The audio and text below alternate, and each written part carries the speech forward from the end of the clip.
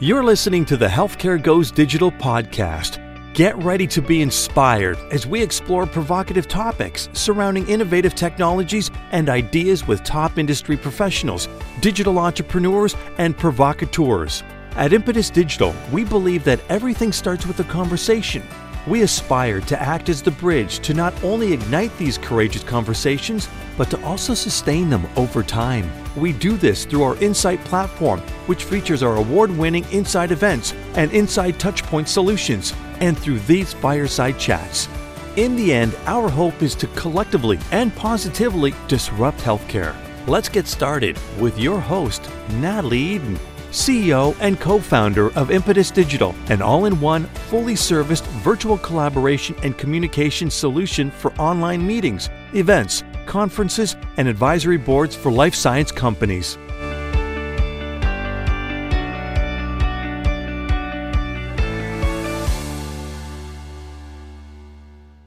Hi, everyone. My name is Natalie Eden. I'm the CEO and co-founder with Impetus Digital. At Impetus Digital, we have built some of the best-in-class asynchronous and synchronous virtual collaboration and communication tools. We have been working with life science companies for the past 14 years. We've been helping them with everything from virtual advisory boards, online medical education, ambassador programs at conferences.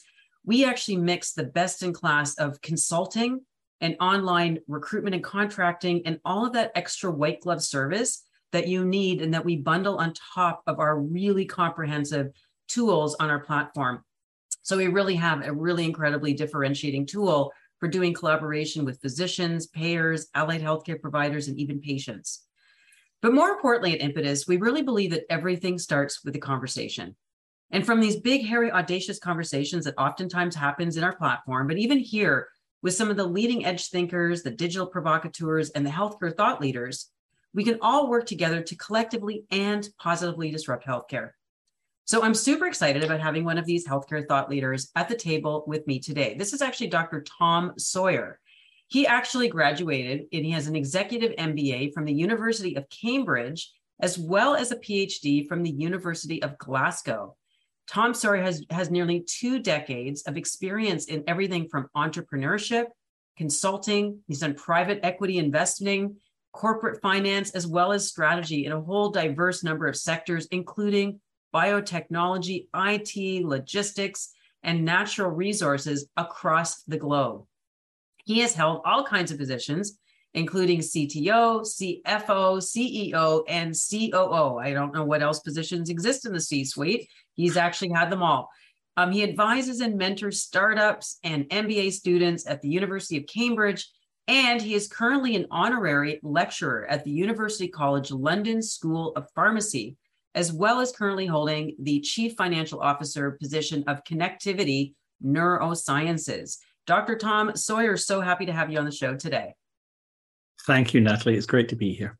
So quite the background. I don't even know where we would start on something like this, Tom, but maybe you can just start off by giving us a brief description on how the heck you ever ended up being in the position that you are with Connectivity Neurosciences, and tell us a little bit about your career trajectory. Yeah, look, it certainly is a winding path that's taken me to this point. And I think it's funny how things all fall together at certain points in your career. But yeah, look, I mean, you said it there. I mean, I started off as a young, keen biological scientist, undergraduate degree, ended up being fortunate enough to do a PhD. And I think when I came to the end of that, did some very interesting research, learned an awful lot about, project management, getting research carried out, working with people and so on. But I realized when I graduated that I wasn't going to have that, meteoric rise through the scientific ranks. And so I actually bizarrely ended up working in IT, actually almost by an accident, and started developing and designing technology systems, really database systems and web front ends and so on. So that kept me busy for a few years. And indeed, I started my first company off the back of that, which was really delivering weather forecasting data for specialist use. So things like skiing and climbing, which was what me and my colleagues were very keen on. And that went pretty well. And then I ended up working in consulting a little bit. Just kind of got drawn into, really, I was working in Scotland, got drawn into working in London, really coming to where the action was in the UK. And eventually, kind of worked out that what I was most interested in was really the business side of things. So I was lucky enough to be, accepted to go to Cambridge to do an executive MBA on what was a fantastic course. And then that really kind of changed direction. It kind of, brought those elements that you had before, but brought in a big corporate finance slice. I ended up working in finance, evaluating due diligence projects, working, setting up portfolio companies. And eventually I came back around to my first love, which was really in life sciences. So worked in drug discovery, early stage therapeutics companies, and ultimately came to meet the founders of Cognitivity in Cambridge as part of a mentoring situation. And I was immediately struck with, someone who sees hundreds of companies throughout a year, that this was the best idea, or the most, with the most potential that I'd seen for the longest time. So started with a friendship. We ended up working together on raising some money. And, many years later, here we are. Here you are. So really interesting. And so what I thought we'd maybe start off with a little bit is about, what is Cognitivity? And more importantly, again, because you were sort of in the fundraising area and you're obviously still in the finance end of things, is what differentiated Cognitivity from all these other tools that helps you to devise and understand and diagnose sort of these neurological disorders? Tell us a little bit of what you were seeing in the marketplace and what set Cognitivity differently and what exactly this company is. Yeah, so that's a really great question. I mean, I think really at the heart of what is special about Cognitivity is that the underlying idea is incredibly simple, but incredibly powerful. And this is often the case with really, really, fantastic technology. And really what we do is to look at the way that you evaluate brain performance, i.e. your cognitive function, in a very, very different way. And we often use a sort of an interesting analogy around computing systems. So the traditional way of measuring cognitive function is through a series of memory examinations, effectively. Over the course of half an hour or so, you'll answer various questions and people will score you in relation to that. And that's like when you're looking to measure the performance of a computer, looking at the hard drive, like how well do you read and write data. We do something entirely different, and it's much more looking at the way the CPU works. So how well can the brain process complicated information? So it's an entirely different approach. We look at a visual stimulus and we measure the speed and accuracy of reaction to those. But the task itself is incredibly simple, but incredibly powerful. And what it does that we do that other people can't do so well is that we're able to pick up on really early changes in performance of the brain. And we can do it in a way that's independent of language. There's no learning effect, and it can be massively scaled. So, from the very first concept, the way that it works is really, really well, but the way that it's developed as effectively as a product or family of products is incredibly powerful and allows us to reach, many, many people very quickly. So yeah, it solves a very clear unmet need in clinical practice, and that is that ability to quickly evaluate brain health. Interesting. So let's actually just tease apart one of the core areas or fundamental or products, if you will, that Cognitivity specializes in. And that's just the initial piece around the diagnosis of something starting to happen to you neurologically. Tell us a little bit about that aspect, which is called Cognica. What exactly is that software? How is it set up? What does it do? And what does it help to diagnose? Yeah, so Cognica is effectively our flagship clinical product. So that has CE marking. We have FDA 510K registration in the US. So it's approved for use in clinical environments. And really it's like you said, it's delivered as software. So the clinical tool is on iPads, and the test itself, you download it, you log into your account, and then it enables you to, in the course of 5 minutes, to really, in a very sort of sensitive and effective way, look at how well the brain functions. Now, we like to use an analogy to equate it to a blood pressure test. So the idea is that a blood pressure test is a very quick, easy to administer test, but it gives you some indication of your cardiovascular health. So that's why it's done routinely. Any checkup you go to, they will always take your blood pressure test. If blood pressure isn't where they expect it to be, the clinician knows then to investigate what's the cause of this. And as a result of that, interventions in cardiovascular disease happen very, very quickly, nice and early. So they have a very good record of effectiveness. Not so for the brain, which is, of course, the most important organ in our body, but it is neglected. It's not looked after in the same way that the cardiovascular system is. So by being able to quickly and accurately assess whether the brain is performing and functioning the way it should be as part of a regular checkup, then clinicians are able to see things coming, to investigate the cause of any impairment, and to make sure that any interventions then happen early enough when they can really have an impact. So it's a bit of a game changer, really. The fact that you can take a technique or a way of looking at brain health that previously needed a specialist and took a lot of time, was very time consuming and very expensive, bringing it to the front line of healthcare where it becomes a much more routine, much more normal thing to do, so that we can just see how well people's brains are getting on.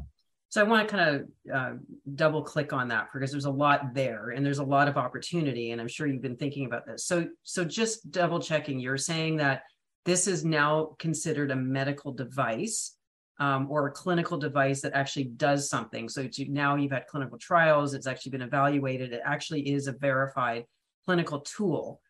Now, yeah. I'm just thinking about the patient or the participant experience. So let's just say, for example, I'm going for a routine checkup to see my physician on an annual basis. So I'm actually sitting there in the waiting room and I'm about to go into the office.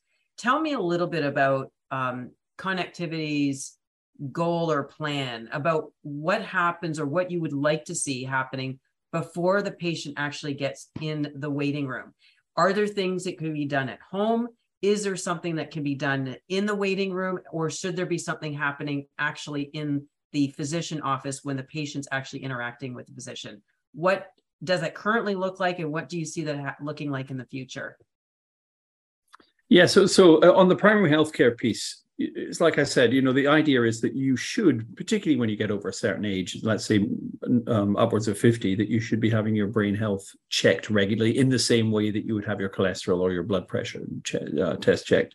And that's exactly where it sits, in exactly the same place. So if you were to come in for a regular health check, you would either see a nurse or you go into a room, and these are not administered by a doctor, but more by a nurse or assistant within the practice.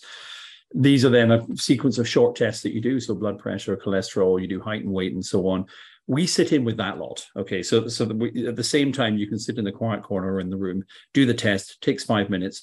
What then happens is that the results from the test go to our cloud-based architecture. It then feeds a report directly through the health record system, the electronic health record system, to the clinician, so that when you go into your consultation with the doctor, at that point, they can have report on your brain health, they can have your blood pressure all in one place, so that when they see you, they already have the information to hand. They don't have to then spend any time in that. And that's one of the sort of very important things that we do, is that we free up clinicians' time so that they can do what they need to be doing, which is talking to you rather than, administering a test on you or anything. So then this high quality time happens. They get this early warning of any issues that may be there. So if cognitive function does not appear to be where it should be, they can ask why. Is it because the patient hasn't slept? Is it because they're on a course of medication that is associated with lowered cognitive function? Are they alcohol impaired? If you can explain it, then it's fine. You don't need to worry about it. You can keep an eye on it. If the impairment is unexplained, then that gives you a very solid reason to refer. Now, this is a sort of critical point in efficiency on the healthcare systems, because what happens, particularly around things like dementia, currently, is that the primary healthcare practitioner, because they don't have the time to go into any in-depth examinations, they have to use a subjective assessment. So they say, okay, did the patient appear impaired? Fine, let's look into it. Was impairment reported by a relative? Fine, they go into it in that, but that doesn't catch everybody.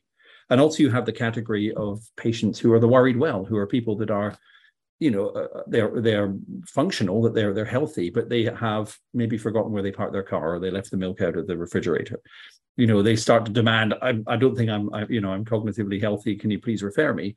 If they refer, they suddenly go into an expensive and time-consuming process. Whereas if they can be easily reassured with a very short test, so it is sensitive and reliable, then again, you're making the system more efficient. So people are referred early when they can be helped, and the referrals are of a higher quality. They are people who need to be seen. So that's really where it sits. So it's a very simple thing. And the test itself is it plays like a game. It is very much less stressful than sitting in front of a specialist who will sit there with a clipboard and ask you to, recite sequences of letters and numbers, remember words, and so on.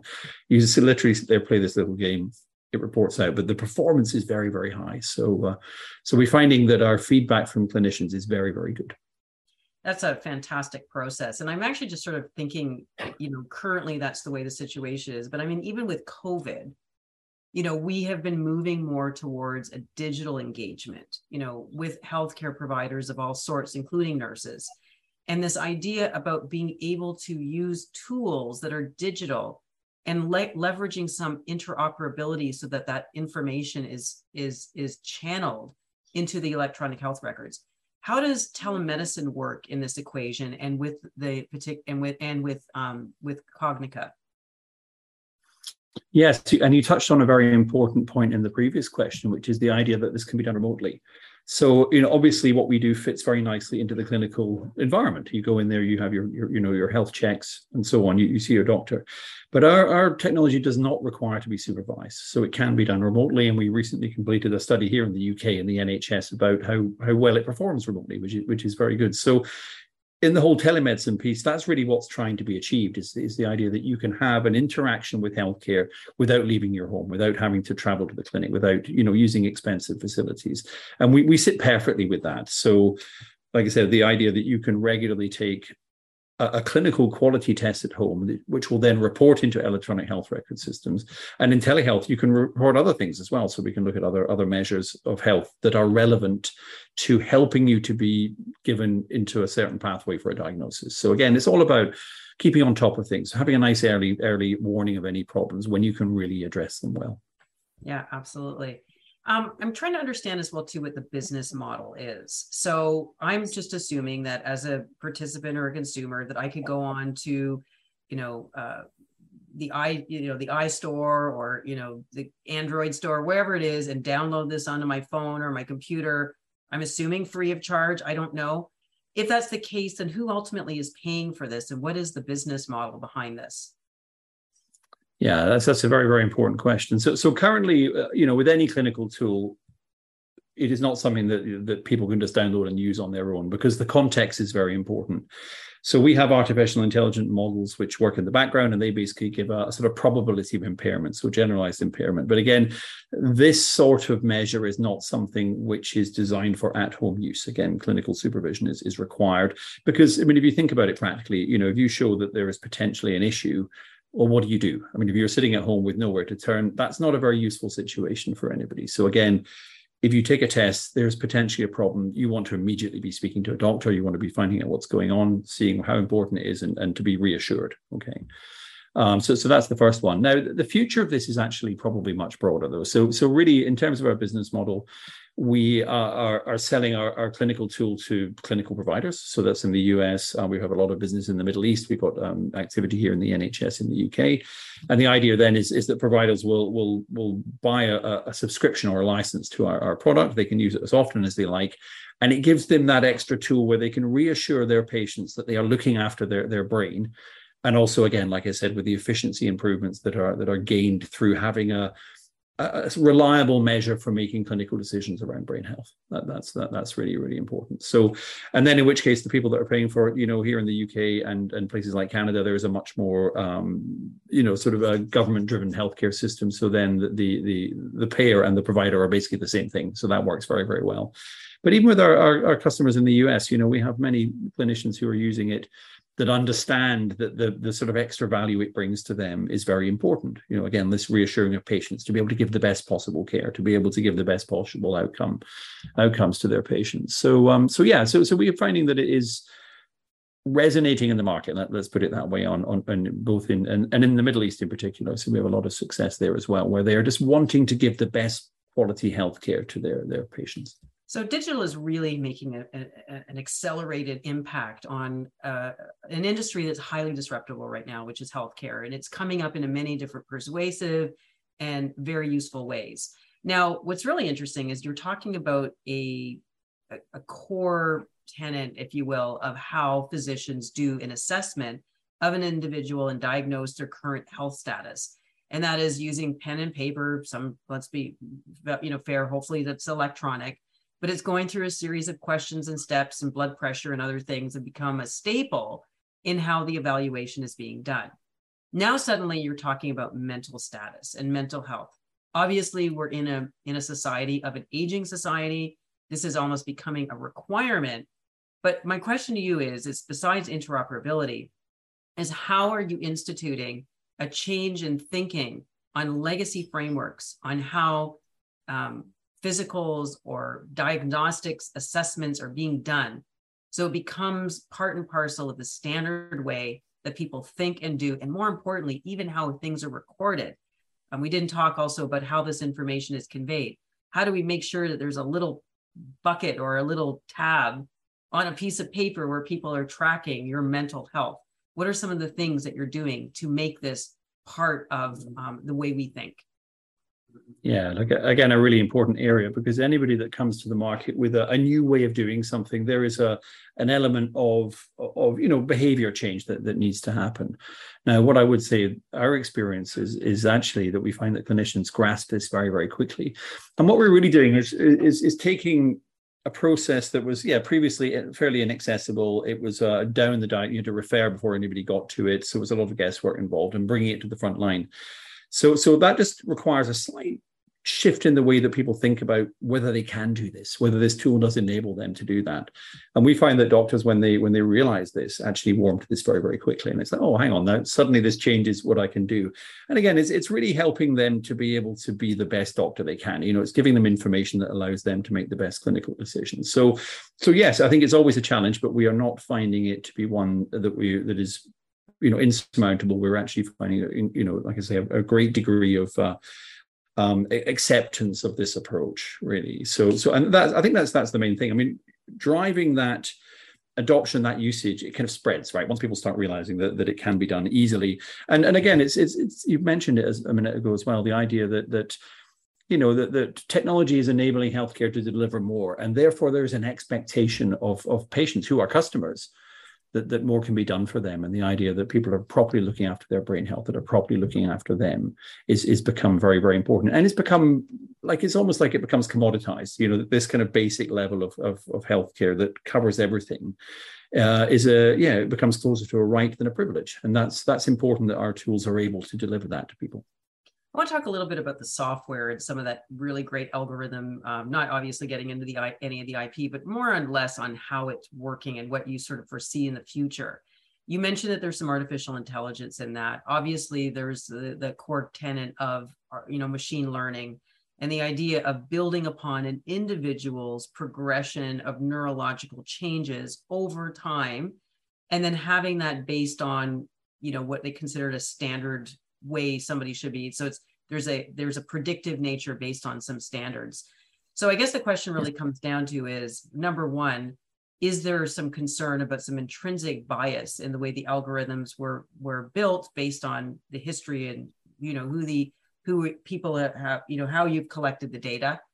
And secondly, if this is not going to be a standardized tool that patients can just use on their own, how are you leveraging machine learning at a personalized level for an individual to not just take a blood pressure once or again, a neurological assessment once when you're seeing the physician, but being able to do it on an ongoing basis to be able to assess over time progress or changes in the neurological system? Yeah, again, a really, really good question. So there are two elements to this. And the first one I would say is actually very much related to regulatory requirements. So if you are going to have a medical device that does some sort of diagnostic process, it is important from a regulatory point of view that it works as a one-off. So the idea is that I walk into the clinic, I do this test, it gives a result, that result is relevant and accurate as it can be. Okay, so that's the first one. So that's what we have to do. So the initial Cognica setup is really designed that it has to be able to deliver that. Otherwise, the European Medicines Agency and the FDA and people aren't interested in its ability. It needs to do this reliably. So that's the first one. So it needs to work like that, and which it does. And we have a very comprehensive clinical study which we carried out on multiple sites in the NHS here in UK. And to your point about the diversity of the patient population that we carried at this out, incredibly important. And in fact, by doing a number around London, we actually fortunate enough to be working in one of the more culturally diverse urban populations that we have. So we were able to publish a paper quite recently on the cultural relevance and the transmissibility of what we do. So we're feeling on very comfortable scientific ground from that point of view.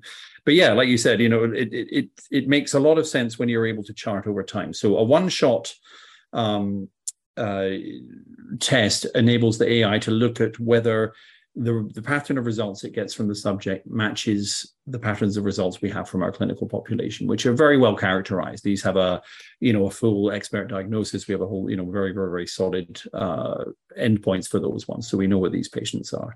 So it looks to compare to that. That's fine. It tells you how more or less you look like that or not. So that's true. And that works as a one shot. Now, the trends over time are actually where it becomes very, very interesting, because if you are measuring what your own baseline is and look for deviations or patterns of changes from that, that's when it becomes incredibly powerful. And that's where we honestly believe that the kind of future in terms of the sensitivity and the predictive nature lies, is in that how people's patterns change over time. So you see people are stable, then suddenly start getting, more variability in that, downward trends and so on. These are going to be the first signs, okay? And what they require is longitudinal studies to separate those. And we're working on a couple of those at the moment, one notably in Oxford with healthy people who have a genetic susceptibility to disease. So this is, again, looking for the transition from normal into disease state. And again, that's one area. I mean, in terms of the future of AI, AI has been fairly massively oversold in a number of areas, particularly around health data and so on. But what we are trying to do is really exactly what AI is good at, which is detecting patterns in data. And to your point about, biases built in there, a real important philosophy of our data science team and our chief scientific officer is really the idea that we use explainable AI. The idea is that you should be able to have it audited, have it looked at. People can understand what the elements of the model are that are going in there, because that black box approach to AIs is, as we all know, is very, very dangerous. And then in the future, really what we do is look to expand what those AIs can do to predict. Because at the moment we are a generalized assessment. This is where it has a lot of impact on healthcare. It solves a very particular set of problems in healthcare around brain health. The future is really through taking data sets of well-characterized data sets of patients with a specific condition and looking to make a prediction as to whether that is the cause of the impairment. And that's really where we go to the next level with that. So, and indeed, we filed a patent last year around using it for predicting specific pathology in brain tissue. So these are pathologies associated with Alzheimer's disease, for example. So there's loads of, it's incredibly powerful, and there's an enormous amount of potential. But right now we're sort of nailing the general use clinical product, really establishing that in the market, getting traction and building our customer base. And then from then there are more places we can take this through our installed base to add more help for decision making for doctors. That's really what we are. Also, probably incredible utility from a clinical research standpoint. So case in point, COVID-19 happened. We're obviously out of it now, but it has had dramatic impact on how clinical trials are being done, specifically this idea of hybrid trials or decentralized trials.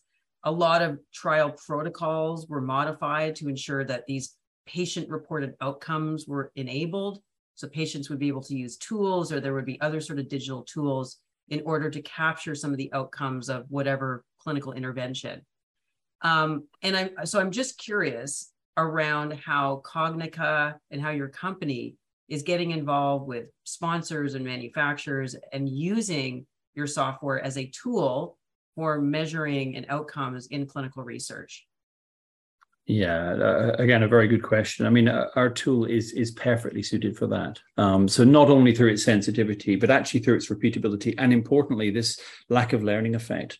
And just to illustrate that example, if you think about Alzheimer's disease modifying therapeutic trials, so when they get to the late stages, they have to include a measure of cognitive function. It's one of the main elements of the study that needs to go on. Now, if you are using a test where you can't take it repeatedly because you have a learning effect which increases people's scores over time, you're limited to really taking one of these traditional tests at the beginning and the end of the study.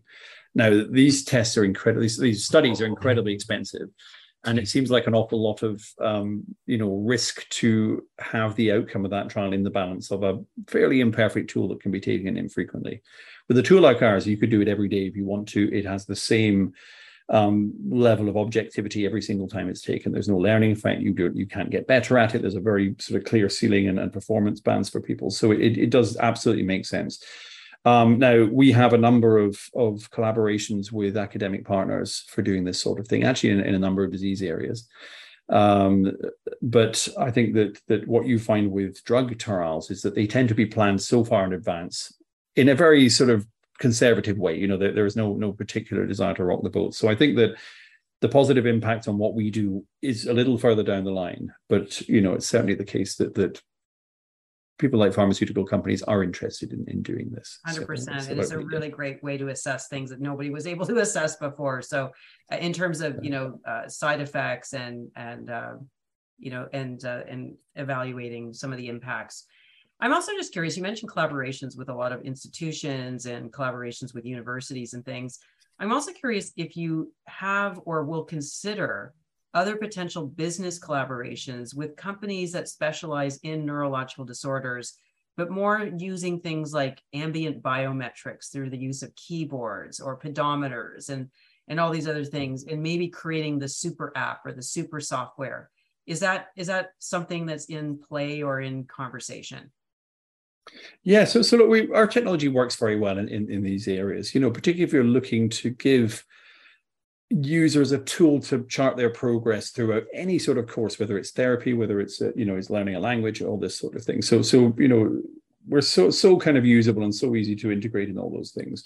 So I think it's a very important area for us. And one of the things we've really tried to do with our technology infrastructure is to make it very usable. So we've actually built a whole sequence of APIs that enable us to be consumed in other people's systems. So if you have an app system to do digital therapeutics, for example, the idea that you can include a simple to do reliable measure of people's cognitive health as they go through it is a very, very powerful combination. And actually, by giving people that feedback is incredibly positive in terms of people adhering to programs, to keeping going, to seeing the impact of what they're doing. So that is very much part of the way we see this going. And it's early days for us in that area, but it makes absolute sense. And we certainly have a few conversations going on around that sort of approach.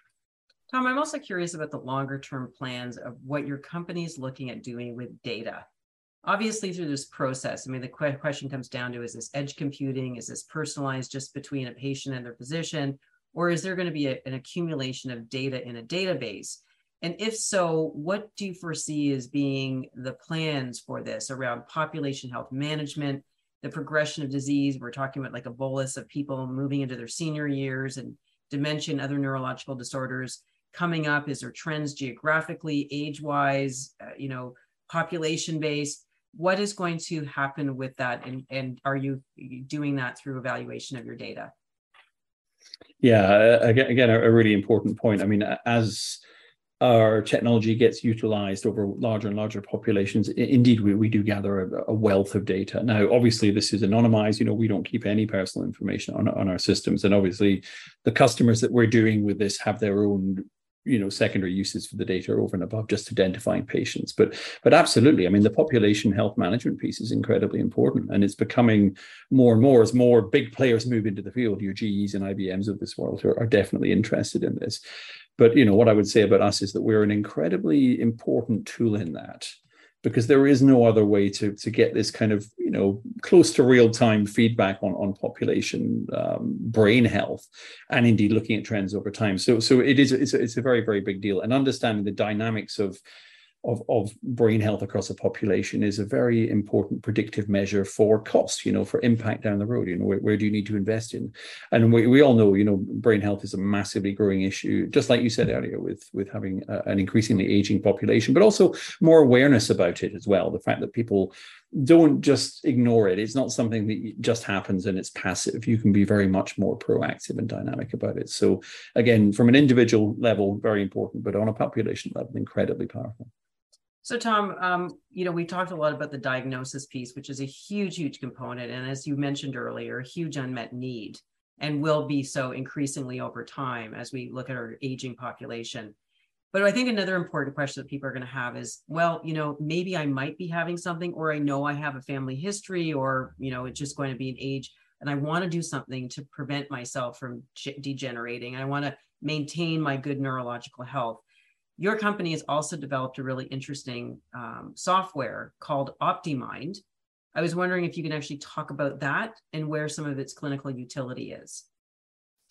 Yeah, so OptiMind is a very interesting thing. We built it as effectively initially as a proof of concept. So the idea is that, okay, if you could take this technology and put it in a much more sort of personal health wrapper. So we take away the clinical component. It's not going to make any sort of diagnosis, but it gives you a tool that enables you to measure, yourself against yourself. So you start to take the test, that the platform works out what your kind of normal range is. You look to see the impact of various elements in your lifestyle or in your cognitive health, because most people would want to optimize their brain health. And, there's some very good research and evidence that says that through modifying lifestyle factors that can positively impact your brain health. So OptiMind is set up very much as it's like a health app. So it invites you in, it enables you to connect it to your Apple Watch. You can enter information about your lifestyle, what you're eating, sleeping, all this sort of thing goes in there. And then it's able to sort of work out what are the things that most positively impact your cognitive health in your lifestyle patterns. So it's an enabling tool. It empowers people to understand and to take control of what they do in their life for their brain health. And it turns out to be really quite fun and a fairly kind of sticky tool. So the potential for that going forwards is very, very important. Again, we're not, if you use the platform, the data is yours. We don't share this with anyone. That's not sent to any doctors. It's not anywhere. It's for you to monitor yourself. But of course, if you start seeing any changes in your pattern, then it would be entirely natural for you then to perhaps go and speak to your doctor and have the clinical tool, have that used and put it in the context of other things. So it's very interesting. I think that is ultimately where a lot of the future of this kind of technology goes, that you put it in people's hands. You bring it closer to them from it being an exclusively medical experience. But yeah, no, it's a great thing. And indeed, we've got a trial going on with a very big Japanese insurance group on trying out whether it works with their consumers as just something that they have, by giving people a tool that enables them to look after their own brain health, they start to do so, right? And then in which case you're actually de-risking an awful lot of very expensive, complicated, hard to diagnose things that happen that can be very much offset or delayed by good lifestyle practice. Beautiful. Lots and lots of exciting things, Tom, with what Cognectivity is doing, with all of your software, with Cognica and OptiMind, and probably other things in the future. So very exciting. For anybody who is interested in this discussion and would like to connect with Tom, either collaborations, partnerships, learning more, please look for his contact details in the show notes below. We also encourage, if you enjoyed this conversation, please check out impetusdigital.com.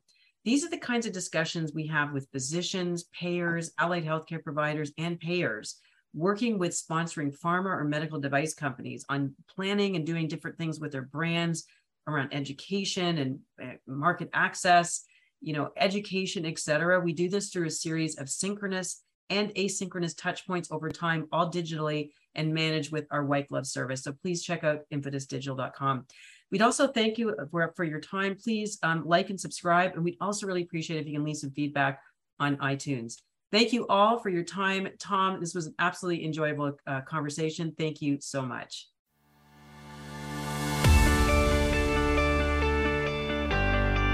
Thank you for listening to this Healthcare Goes Digital podcast. Impetus Digital are the business-to-business virtual engagement experts and provide immersive virtual collaboration and communication solutions for advisory boards, medical education meetings, events, conferences, and projects worldwide, all delivered with our award-winning white glove service.